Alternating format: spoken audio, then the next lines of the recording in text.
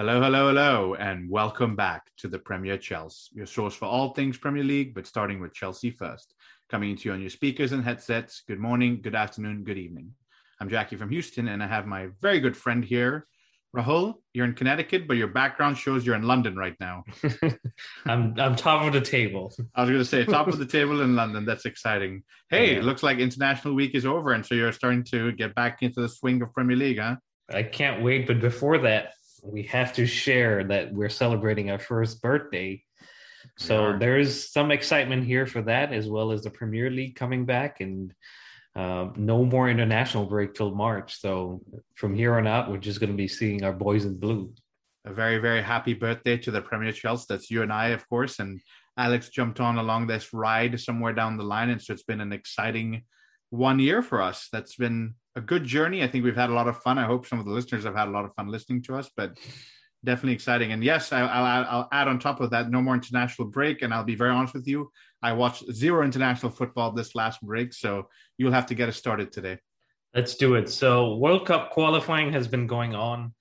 And there has been some drama, some games, some blowouts. I'm sure you've seen even Yeah. just the results, but we'll start with some of the teams that have already qualified. And while we do that, we'll touch on some of the results in the last 10 days or so. So, Qatar being the host nation, they have qualified. But some of the other teams that are going to be joining them are Germany, which a household name and usually a regular at the World Cup has joined them, and they actually capped off a great qualification campaign with a 9-0 win against Liechtenstein. Yeah. Big numbers there. I mean, no disrespect to Liechtenstein. I think Germany is a little bit better quality on the football field, but 9-0 is a tough pill to swallow, I bet. It is, but Germany, that's what they do. And I saw a meme going around of their manager, Hansi Flick, I believe. Mm-hmm. And he just always, no matter how many goals his team has scored, just has a straight face. But that's the man, and that's the mission that he's put his team on. But moving on to Denmark, another name that's pretty much at every tournament, and they have qualified as well. And they did it, I believe, unbeaten up until the last game where they lost to Scotland, who have themselves made it into the playoffs for the World Cup. So not a bad situation to be in. Yeah, definitely. And with our Danish Maldini in the back there helping them, it's exciting to see that they're going to do probably pretty well considering what we saw in Euros as well. Yeah, definitely. Moving to South America real quick, Brazil have qualified, and no surprises there. No. Argentina joined them as well from the continent. Coming back to Europe, we have France again, the holders of the competition actually. Yep. So it'll be good to see them back. And they themselves, inspired from the Germany result, won 8-0 against Kazakhstan. Yeah, another big thrashing over there. And some of these countries that are not necessarily up to par with a Germany or a France or Brazil or Argentina, it's tough to swallow. But at the same time, I think it's nice to see some of these smaller countries at least try and show up to these games and put in their best foot forward. Now, sometimes they get trampled on, and that's okay. It's part of the learning experience for these countries to grow and come out from. Yeah, definitely. And Mbappe getting 4 goals in that game, and I believe he equaled a record that has stood for 63 years. I'm just trying to see what actually the record is, that a player to score 4+ goals for France since 1958, and that was just Fontaine. Wow. So a long-standing record that he's now equaled. Yes, against it was against Kazakhstan, but you can only beat who's put in front of you. So Of course. this game and this team, Serbia, I mean, they're a household name in Europe and in international tournaments, but the way they did this was quite impressive because they had basically a final or a playoff game against Portugal, and the winner of this was going to qualify, or a draw, which was suiting Portugal, was going to be okay. But Right. Serbia popped up 90th, 92nd minute or so and scored a goal that put them top of the table and takes them to the World Cup next year. Yeah, it was a shocking one, not because Serbia can't win a game. Of course they can win a game, but I think in the manner of which it happened, last minute goal squeezed in through the corner there. I think it was off a corner or off a cross, but squeezed into the corner of the post between the post and the goalkeeper. And Wonderful scenes on Serbia's side specifically. I'm not going to get into the Portuguese side of the camp because I think now they have to go back and qualify again, right? Yeah, they themselves also go into the playoffs, like we were Right. talking about with Scotland. Uh, and there was some banter from Mitrovic, who's actually scored the goal. He was drinking Coca-Cola. This game was in Portugal, so the news was he's drinking Coca-Cola and Ronaldo's home. He was eating pizza. It was fun to watch because they enjoyed it and they definitely deserved it on the night and in the qualification because you don't end up top of the table by just beating one team. So congratulations to them, Spain, and our boys Azpilicueta and Alonso. Alonso, I don't think made it to the squad this time around, but Aspi did, and they are also going to the World Cup. But speaking of Aspi, he got bulldozed by Ibrahimovic, which was surprising because I don't know what Aspi did to him, but he came on full on with his shoulder and just like clotheslined him. Yeah, that's Ibrahimovic. I think sometimes he sees red. There's nothing you can really say about that. But Azpilicueta is a tough warrior. I'm sure he's back up and ready to go after this. Oh, he was back up, and I think Ibro got a yellow card, but they've now reviewed, and I think they were going to say he might get suspended or so for a game. But moving on, Croatia, who made it to the final 4 years ago or 3 years ago at this point, are going back and hoping maybe they can go a step further. So congratulations to them. Switzerland, who were in a group with Italy, who won the Euros. Switzerland finished top, and Italy now have to go into playoffs, which another big team in the playoffs. Yeah, a little bit of a surprise given the nature of how they controlled the Euros and went on like a 30-something game unbeaten run and all that. So a little bit of a surprise, but maybe a bit of a wake-up call as well for Italy. You know, people have figured out how they play. They need to kind of shift things and make things happen if they want to move forward in this competition. Absolutely. And a good wake up call for if they do want to make it to the World Cup or end up there. How do they navigate that? I'll skip England now for just a second. We'll go to Netherlands and then we'll come back to England. So Netherlands are back at the World Cup. I believe they missed the last one, but they will be going to Qatar as well. And Van Dijk, a name that we're all very familiar with, at least from the Premier League, will be making his first international tournament debut at the age of 31. So kind of late in his career, but it finally comes. It comes indeed, and it's a good time for him. I mean, you know, he was unlucky to miss out with an injury a few years ago with the Euros, and then before that he was kind of at Southampton, if I'm not mistaken, and so didn't necessarily get seen or picked as one of the first choices out there. So I think it's a good thing, and he seems to be, at least in the first few games of the Premier League, quote unquote, back to his best. And so I think it's going to make for an interesting World Cup to see the top players out there. That's what we all want to see. Absolutely. And so speaking of top players, and a lot of players that we're familiar with are in the England squad. Our boys, Reece James, Ben Chilwell made it. Conor Gallagher eventually got called up, so congratulations to him. Mason Mount did miss out due to his wisdom tooth issue that he's been having. And speaking of that, if you haven't seen the video of him coming out of surgery, go check it out. It's pretty funny. But England themselves had a good last 10 days or so. They beat Albania, and then they went on to play San Marino.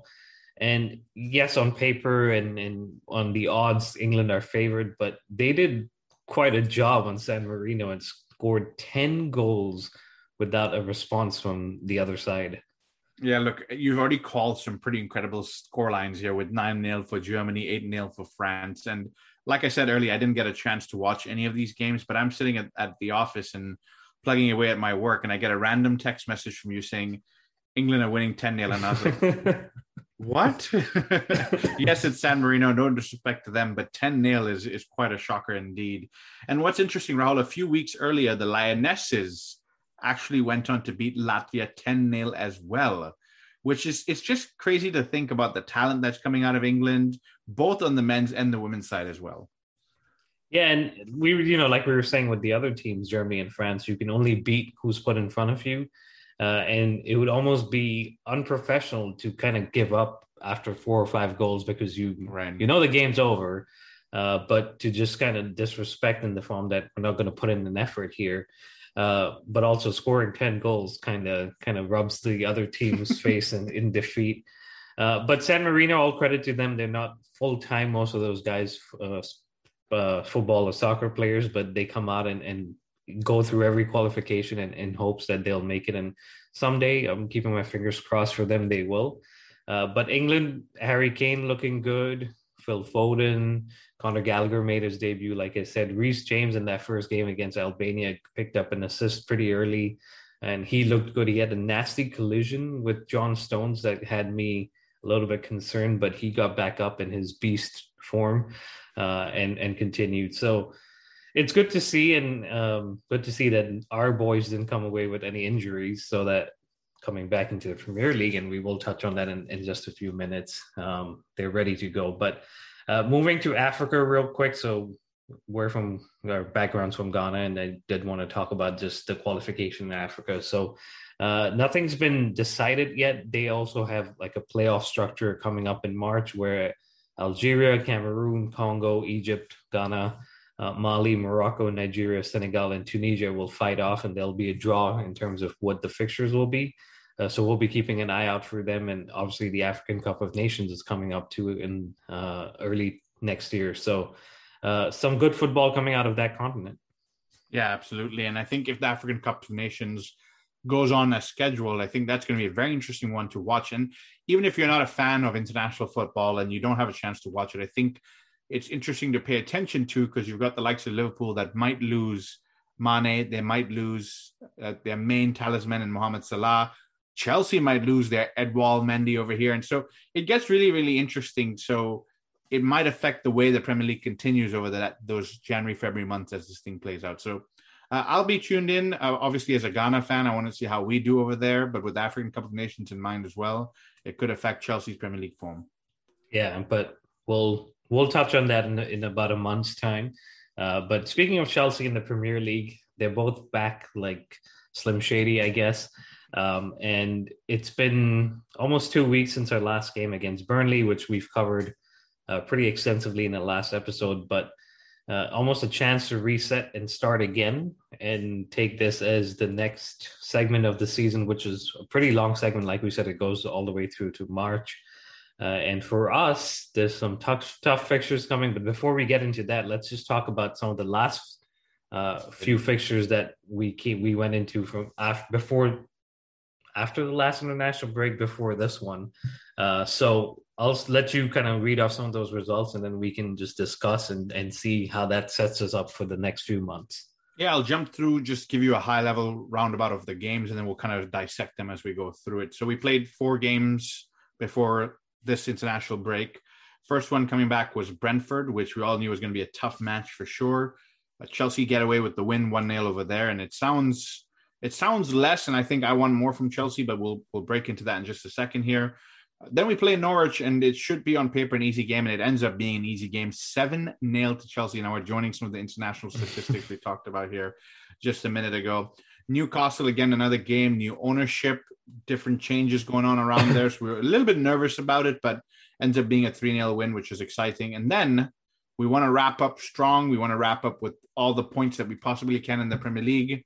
We go to Burnley. We're in full control. 1-0. Don't put them to bed. And they come back to make it 1-1. And that's how we wrap up those 4 games. And on paper, it should have been 4 out of 4 wins. No disrespect to any of those teams, but the way we started 1-0 against Brentford, which at that point they were flying and doing pretty well.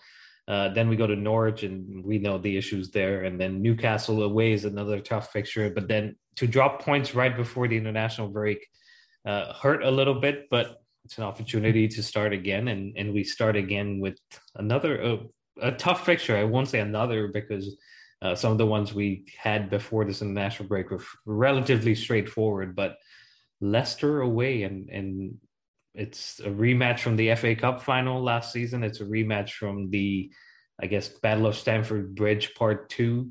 But I personally like to refer to it as the Daniel Amartey Memorial Match. But jokes aside, it should be a tough game, but let's get your thoughts on it. Yeah, look, honestly, if you asked me this question maybe a year ago, I would be a bit more nervous. And I don't want to come off as very, very confident. That's not my idea over here. But at the same time, Leicester don't seem to be performing at the same rate that they were performing last season. I think we just have to all be honest here. I think they're sitting 12th in the league, 15 points. We're sitting first in the league with 26 points. So there's a decent amount of difference in points and difference in play. They're not firing all cylinders. Yes, they can be dangerous on any given day. Don't get me wrong. Like I said, you've got the likes of Vardy, you've got the likes of Ndidi, you've got Madison yet to fire, Harvey Barnes. I mean, they have a good squad, Rahul, and so it's going to be interesting to see how this plays out. But I'm not nervous. I think just on recent form and everybody, how things are going, we should be able to control this game and at least try and get a draw out of it, at the very least, in my opinion. Yeah, and I think that's fair because we've played Leicester, like I said, the last 2 times at the end of last season, but before that, we played them under Lampard and we lost, and that was one of the nails in his coffin. But we generally tend to get a result against Leicester, and it's whether that's at home or away, even if it's just a draw. And I think I'm thinking back to Leicester's start of the season, and it was kind of slow. They had some issues. They've picked it up. But just looking at the last 5 games, they drew against Burnley, drew against Crystal Palace. They had that win against Manchester United, but everybody seems to win against Manchester United. Right. I'll bite my tongue maybe next weekend, but we'll save it for then. They beat Brentford as well, Leicester did, and then they lost against Arsenal and drew against Leeds. So it's been kind of up and down and not picking up 3 points regularly. So I'm sure they themselves and Brendan Rodgers will be taking the international break and this opportunity to kind of reset, see where they've been and how to proceed moving forward, because they do have ambitions to be top 4 and make it into Europa League at a minimum. So it should be a tough game. And with the international break, you just don't know, even between now and Saturday, injuries can happen, travel delays can happen and impact our players or even Leicester's players. And for our last 5, we just covered some of them, so I don't think we need to go into them. But let's get a starting 11 like we usually do, and we have some players coming back from injury, so maybe you may want to include them into your lineup. Yeah, I mean, I think we always discuss goalkeeper, and I wonder why we discuss goalkeeper. While Mendy's fit, Mendy has got to play. I think that's kind of standard at this point. I know early on in the season, Thomas Tuchel said he would go based on form, but this guy is just in red hot form, and you're not going to displace him unless he makes several mistakes. So Mendy in goal. Going to the back 3, I think you're going to want to go with Azpilicueta at right center back. He, like you said, he did get pushed over or bottled over or whatever, but he's a strong lad. He's back, ready to go. My Danish Maldini may play in the central midfield, a central defensive position, just with Thiago Silva, age and travel and all that fun stuff. Rudiger will play that left center back position. We've said as long as Rudiger's fit, he's in the form of his life. He's playing for a contract. He may not stay with this contract. Negotiations going on, but he plays while he's here. You go into Reece James at right wing back. I think he's a man rich in form, both for club and country. Left wing back, I think Ben Chilwell has now solidified that spot and kind of pushed Alonso out to second choice, which is, there's no shame in that at all. Middle of the park, I think you got to play Kante. I think he's back and moving again with fitness, and so you got to keep playing him. Jorginho seems to maybe have won a little bit of Thomas Tuchel's heart, and so he's going to continue playing in that role. But look, if Kovacic comes in as well, I've got no qualms or problems over there. The front 3 is where it gets interesting, Rahul. I think we've had some injury problems. We've had some form problems, if you want to call it that. And so just based on everything, I think Kai Havertz holds on to that number 9 position. He's done okay in it, and so it's going to be a tougher test with Leicester in this particular game. The 2 behind him, I think Callum Hudson-Odoi has been playing really, really well, and so without him traveling, without him going to the under-21s, which is a bit of controversy there, he's fresh, he's ready to go. He's got to start this game. And that last position, I think Mason Mount is a good shout to get in there, but I would not be upset if Christian Pulisic was able to slide into that position as well. The man in the mirror, you mean? The man in the mirror, absolutely. And I guess if for people that don't know what we're referring to, at least on the Pulisic, we'll just break away just for a second to talk about that. He was on the subs bench for the U.S. against Mexico, which is a tasty rivalry, at least in this part of the world. And it was a World Cup qualifier being played in Ohio. Pulisic was on the bench. It was 0-0, and he comes on around the 70-minute mark, and within minutes gets his first goal and the U.S.'s first goal, and makes it 1-0 and lifts his shirt up and says "man in the mirror." And Jackie, I'll let you explain the whole process behind that shirt. Yeah, so like you said, I mean, there's a lot of rivalry between the USA and Mexico. And I think mostly because of proximity. They're always playing each other in CONCACAF and World Cup qualifiers, whatever you want to call it. And their goalkeeper, who, by the way, is a pretty big name in not only Mexican football, but world football. And I don't want to say his first name wrong, is Guillermo Ocha. And he has played for some pretty big clubs around the world as well. And he's made some comments regarding man in the mirror, basically stating that the USA sees themselves as Mexico is being better than USA, if I've explained that as clearly as I can. But what I want to take away from this, Rahul, is that the confidence of Christian Pulisic, one, to wear that shirt, but two, thinking he's going to score, and that's why he's going to wear that shirt. And then three, pulling it up to say, I'm not going to talk too much, but I'm the man in the mirror. So you talk next, Ocho. And we'll see how that plays out there. Yeah, and to add to that, Greg Berhalter, the U.S. manager, had said a day or two before the game, Pulisic's not going to start. He's going to be on the bench. And Pulisic in his mind is like, well, whatever time you give me is going to be enough for me to get a goal. So I am going to have this shirt, like you said, and it's going to be ready, loaded to go. And man pops up with the goal and lifts the shirt and gets the U.S. their first goal. And then I think Weston McKennie gets the second, and U.S. win 2-0. And another joke or another kind of banter thing is 2-0, which is basically 2-0 in Spanish. And it's a common score line between these two. And every time the U.S. has won, it's turned into 2-0, and that continued. And this is the third time the U.S. has beaten Mexico in the last 6 months. So it's kind of turning into a good rivalry and fun, and sometimes it's very heated on the pitch too. So it's been good. But coming back to just before that, I think you need to make another meme of Christian Pulisic saying, "I took that personally," and then make sure you show him that shirt coming up the top, because he definitely took that personally. Yes, he didn't say too much about it, but again, just having it ready to go shows me he took that personally and he wanted to send some stinging feelings back to the Mexican public there. He did, and it was good because now I can't wait to see him in the Chelsea shirt. So coming back to Chelsea, I was actually going to ask you when you were giving the lineup. He's now made 2 appearances for the U.S. We mentioned one against Mexico. The second one was against Jamaica, again off the bench. So his minutes have been managed very well. He was kind of coming off the bench for Chelsea already before this break. So if he's ready, do you play him over Mason or Hudson-Odoi? Yeah, absolutely. For me, I think I've said this for many, many episodes. I think Christian Pulisic, a fully fit Christian Pulisic on his day, is one of our best players in the squad. I think because what I've seen, Rahul, is that when teams notice that Chelsea have a lot of the ball, they tend to sit deep and kind of protect what they have, or going back to Burnley, protect a 0-0 or get a 1-0 and wait till the very end and then open up. But Christian Pulisic is somebody who drives to the byline, cuts through players, dribbles, finds a pass, does a flick, does a trick. He's got that X factor.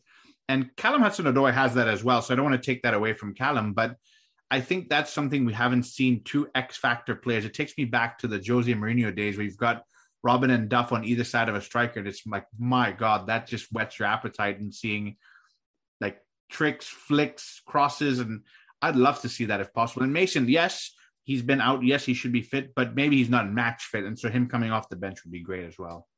Yeah, and I think that's fair because if Pulisic's been getting the minutes, been kind of already in an advanced fitness level, at least compared to Mason, he could be a good choice. So I wouldn't disagree with that if he comes in. I think Hudson-Odoi deserves it. I agree with you. He's been good, and he's been good in that attacking 3. I know Tuchel has been playing him sometimes out as the wingback, but I think in that 3, he's shown what he brings. You wouldn't bring in Lukaku, who we've seen is back in training into this game? Yeah, I don't want to rush him back in. I think you don't spend 100 million yes, you want to play every game, but you don't spend 100 million and he has a little bit of a niggle or a nickel on his leg. He comes back and gets injured again. And I just want to come back to Pulisic and Callum. It's getting me very excited because here's the deal. I think James or Chilwell both have given independent comments or interviews about how Tuchel's asked them to play more internally. Right. And I think those two being more quote unquote natural wingers will bring that width and allow these two to come in. And James and Chilwell are on such good form that makes me really excited for goals. And again, I don't want to get overconfident, don't want to get cocky saying we're going to thump Leicester, but I think that could work. It really could work as a starting 11. Yeah. So, okay. Havertz up top. We spoke about Chol, Hudson-Odoi, and Pulisic. We spoke about James and Chilwell kind of basically pick themselves. Conte and Jorginho, I think, is fair. Kovacic, I don't know if he's fully back yet from that hamstring injury. He may still need another week. So those two are a good option. Maybe Loftus-Cheek from the bench. I agree with you. Christensen plays just because of Thiago Silva's travel and COVID protocols that come into play from being in South America.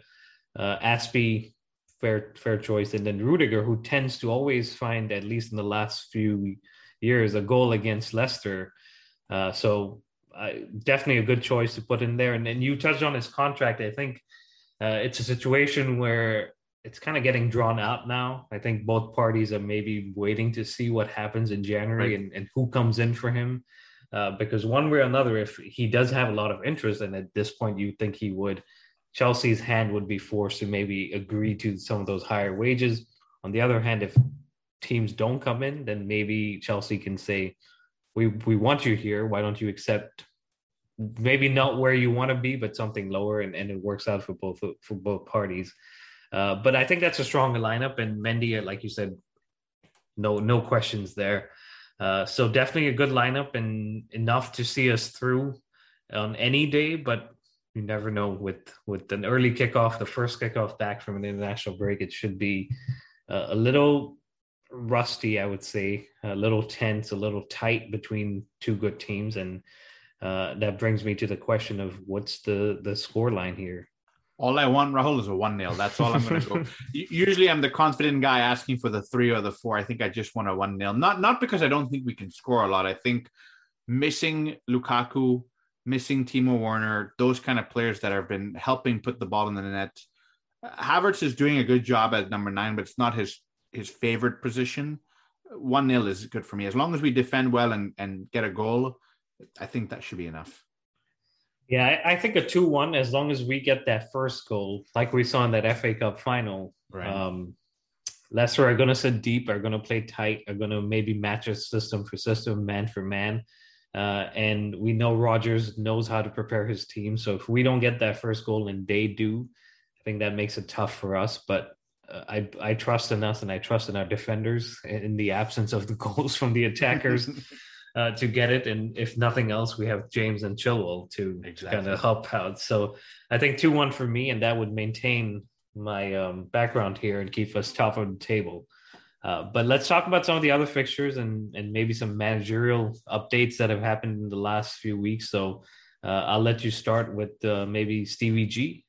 Yeah, it's a little bit of an interesting managerial merry-go-round, if I can say that. So Steven Gerrard comes into Aston Villa because Dean Smith was let go. And it's an interesting one because he's done very, very, very well for himself at Rangers. He had stopped I think what they call the 10.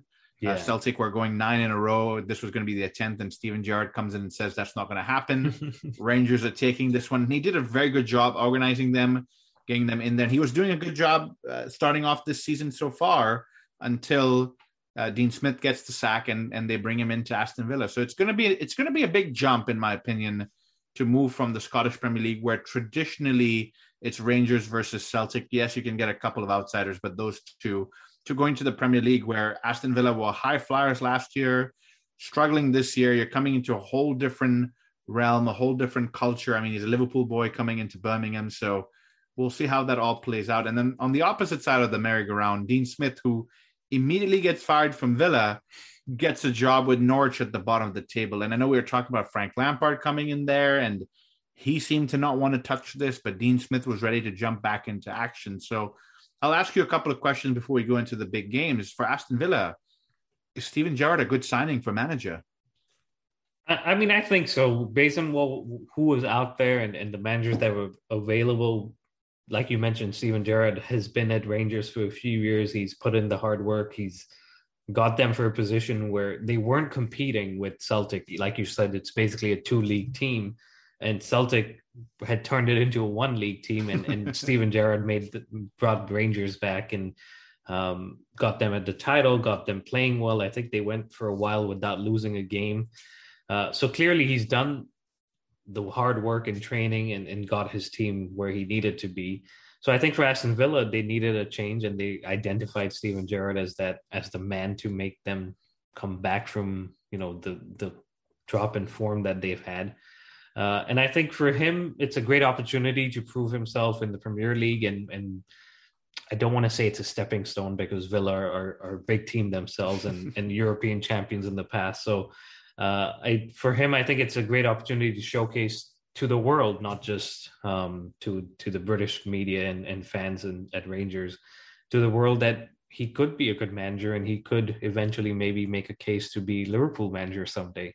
So in the most nicest possible terms, you said stepping stone. So I get that. But let's move on. Let's talk about Dean Smith, Rahul. Look, I'm sitting here as a neutral. I have no investment whatsoever in Norwich, but I wonder, as a Norwich fan, as a Norwich player, I'm sitting there going, Aston Villa, not that far above us. They're struggling themselves. The board of Aston Villa look around and say, you're not doing a good job. We're going to can you.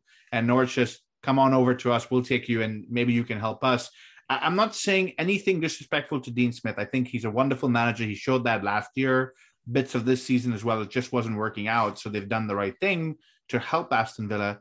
But how do you feel as a Norwich player or a fan saying, is Dean Smith the right guy coming in?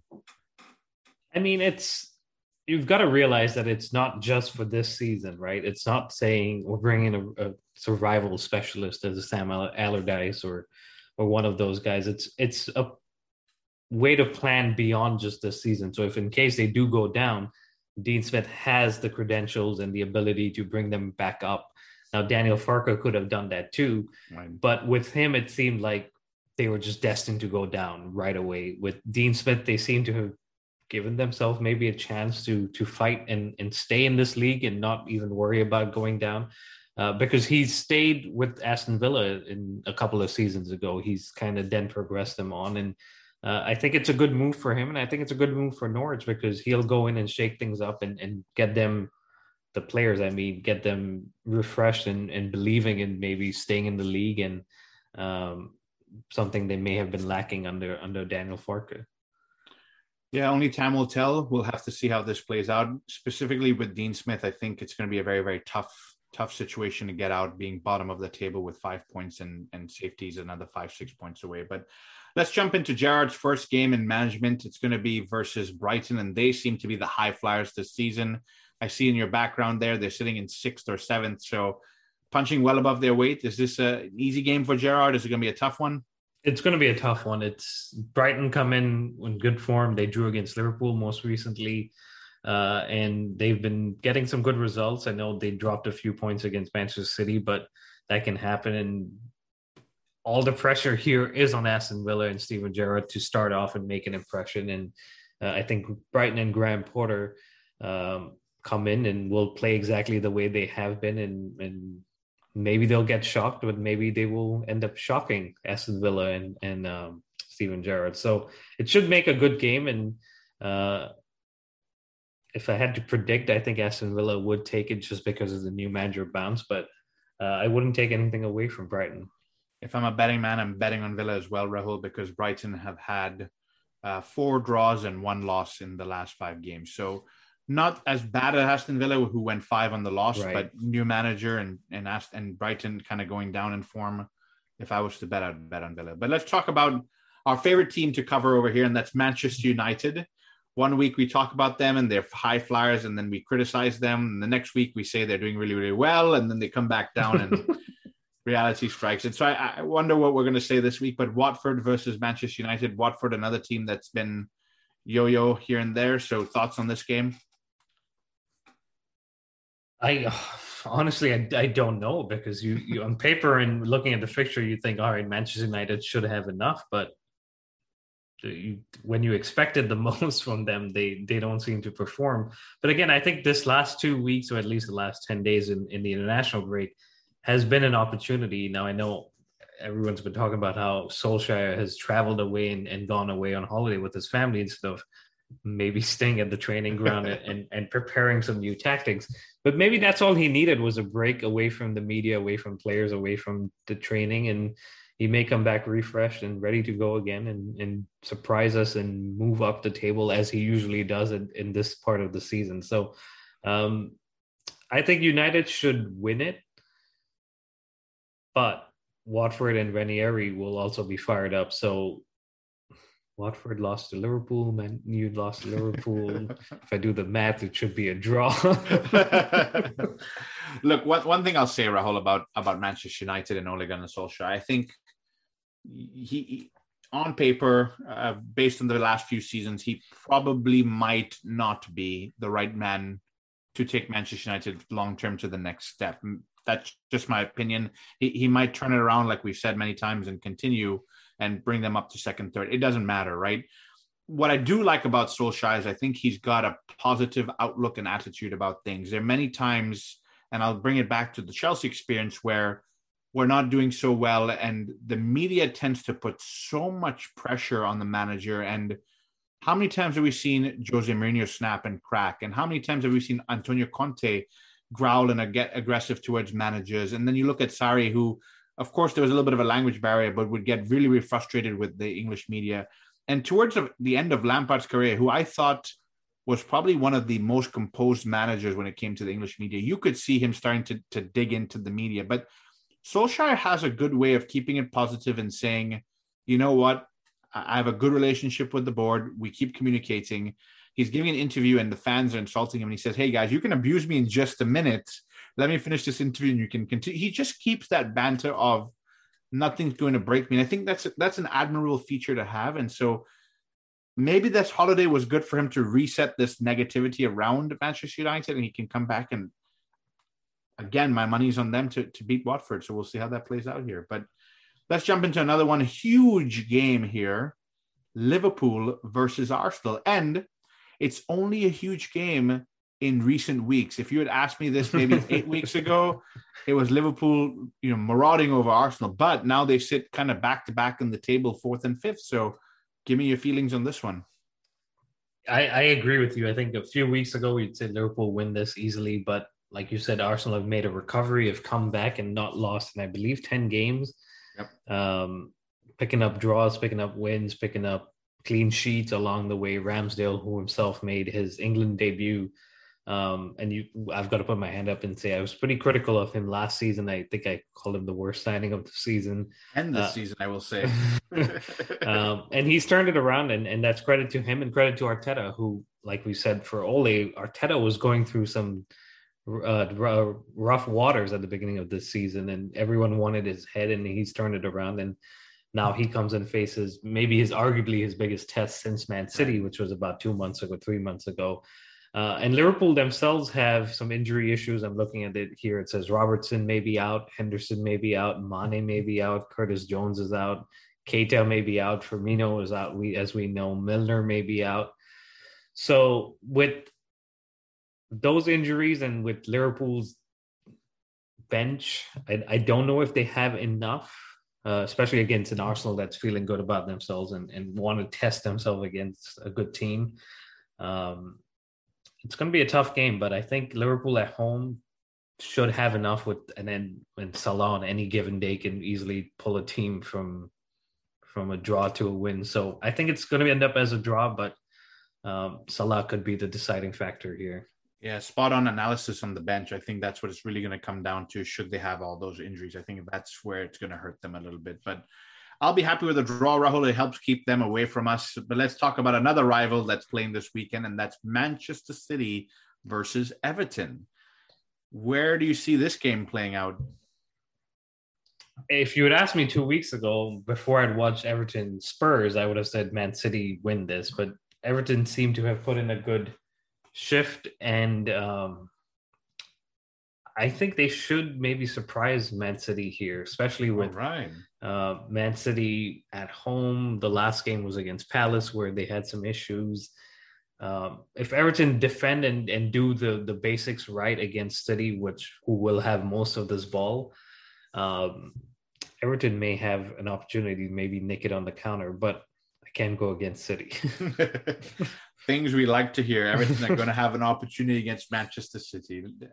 I don't see it going too well for Everton, to be very honest with you, given their form, and Manchester City just having that depth of squad. I think they can just turn it up when they want to. Maybe the Palace one might have just been a blip. So let's wrap up the weekend, Rahul. Tottenham versus Leeds United, and Antonio Conte coming against Marcelo Bielsa. You're talking about two managers that like to run their clubs with an iron fist here. Who takes the top of this? Oh man, it's going to be a good game. Leeds have been off the boil, I would say, compared to last season. And I think that's where this is going to get decided. Is Tottenham first game for Conte at home in the Premier League. Will be fired up. They will have opportunities. Harry Kane coming off of, I believe, 7 goals in 2 games for England. The only issue I think for Tottenham right now is Romero, who's their center back, went off injured for Argentina. So that could be a sticky situation, but I can't go against Tottenham with the form, with Conte wanting to just get started on his Premier League points or wins. So I'll go for Tottenham. All right. I think that's going to make another interesting game.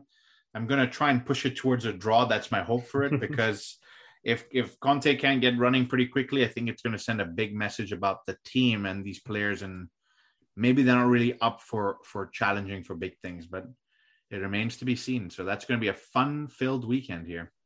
I agree. And Premier League is back, and weekends will be pretty busy from now on out if they weren't already, with everything going on with Thanksgiving coming up.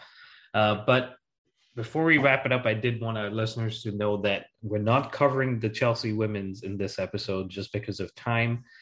We want to dedicate a full episode to them. So later this week, we will be covering just the women and releasing that episode. So keep an eye out for it. And if you have any ideas for what you'd like to hear about the Chelsea women or just that squad in general, send us a message and we'll try to cover it. But that wraps it up, guys. Thank you very much for listening. Please continue to subscribe, like, and follow us. Like we said, we're celebrating our first birthday. So thank you very much to everyone that's followed, that's listened, that's commented, that's listened and unfollowed. We're still here and we will continue to be here. And it's at the Premier Chels on Apple, Spotify, Google, and Instagram. And on Twitter, it's at Premier Chels. And we will be back, like I said, with an special episode on just the Chelsea women. And then we will look forward to this weekend and have some predictions and stuff going on Instagram. But until then, stay safe and up the Chels.